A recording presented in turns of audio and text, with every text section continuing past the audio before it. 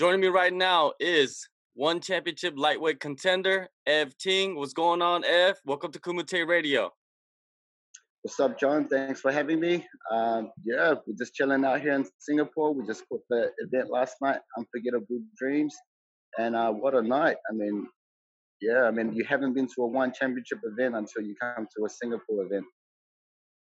For sure. Now, a lot of fights in your division went down that night. The first one, of course, is Martin Nguyen defending his featherweight title against Christian Lee. What did you think about the decision? Was it a split decision? Right. So, that's a featherweight. I'm a big lightweight now. Of course, but Martin's the However, featherweight, the lightweight champion, right? right, right. He's got to eat a burger now. Then he can defend his lightweight title. Now, anyways, he should have easily got that unanimous decision. Christian didn't come out as that hungry lion as he said he would, and Martin did more than enough to defend his title. It was quite sad that he got the split decision, yellow card, and he got booed by the crowd. That was kind of I felt for him, but he did everything right, and he got a Rolex at the end and maybe a new laptop. So he's good. He's good. A new laptop? Something like that. I don't know. Yeah. That's awesome. Hey, free stuff is always good. Yeah, man, he deserves it, man. He's a double champ. Yeah, much props to him. Now another former champ, lightweight champ, Shinya Aoki, he fought on the card. He submitted his opponent. What did you think about him? Because he hasn't been looking good as of late. Shinya is a legend, but in saying so, this fight he came in looking good. He came in with a six-pack. He didn't have his funny eyes this time. He just came in.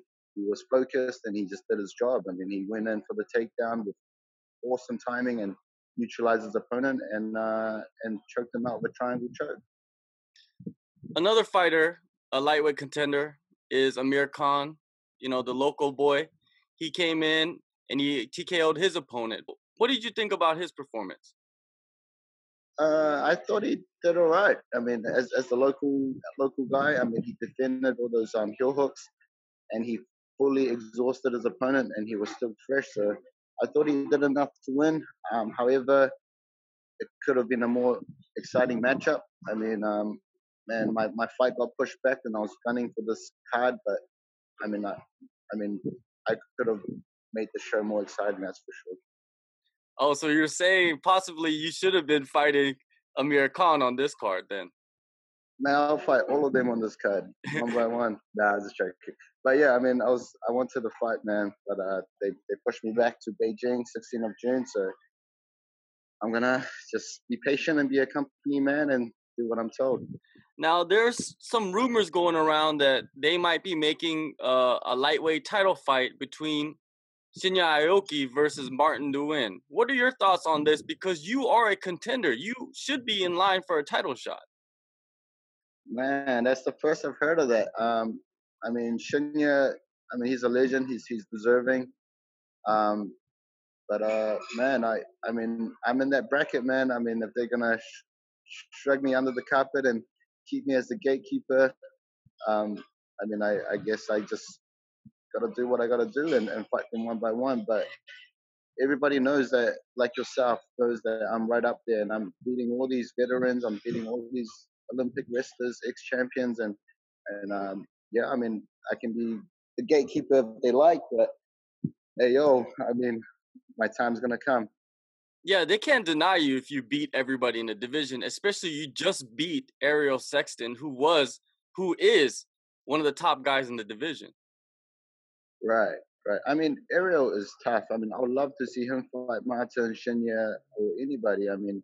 I'm sure they would have a hard time as well.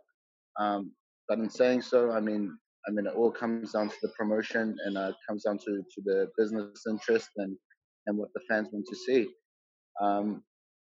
But yeah, all I can do now is keep training, keep grinding, and stay ready. There were some other rumblings of you colliding with Timothy Nastyukhin for the interim lightweight title. What happened to that matchup? Man, tell me about it.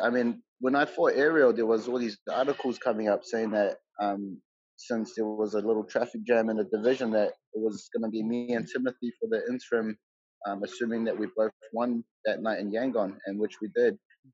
Um, Apparently, Timothy was offered the fight, and he had some personal issues, and he could not do it. So here I am fighting Koji Ando as a replacement. Um, but yeah, I mean, I'm ready. But yeah, so I just gotta take the fights, I guess. I mean, I wasn't gonna turn down the fight, Oh, definitely. You're known for not turning down fights. You'll fight anybody because you know at the end of the day, you got to get paid. right? I mean, exactly. It's our full time job, and we're already grinding, and so why not, right? For sure. Yeah, you're supposed to take on Koji Ando on May 26th in Shanghai, but that card was canceled. Now you are switched up to June 16th in Beijing. Are you Yeah. fighting in a ring or a cage this time? Right. So they pushed the Shanghai card to I think September or sometime, but yeah, so it's not cancelled officially, but it is in the ring as far as I know. There was no official announcement or anything, but yeah, we're training for the ring. What do you think about fighting in the ring? Because you've been fighting in a cage for how many years now? Yeah, I mean, it's at the end of the day, it's gonna be a fight, but I do know that in a ring there's corners, and it's a very open field. So I have been in a ring before, being in Legend FC, where Koji Ando was the champion. So it's gonna be an old school fight, I would say. I mean, but yeah, I mean, in my experience, I would say in a cage, you're in there to kill or be killed, and in a ring, it becomes more of a demonstration of skills. So, yeah, I'm excited. I mean, I just want to showcase my skills and prove to the world once again that I belong out there. You were supposed to fight on May 26th. Now it's June 16th. During the lead up to a fight, it's vital that you peak at the right time. What adjustments have you made due to this change?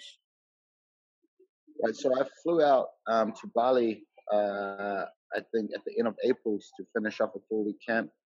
Um, yeah, so now that's why I'm here in Singapore doing a visa run, so I can extend my camp a little bit. But in saying so, everything is going great, man. I mean, we're getting the conditioning, we're getting the wrestling, I'm getting all my pad work, and we're putting a good game plan together. So we're getting in the ring time.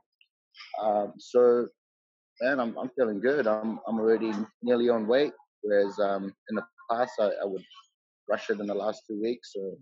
So yeah, everything is going to plan, and I feel like it's just going to be another day where I'm going to prove to the world that I belong out there.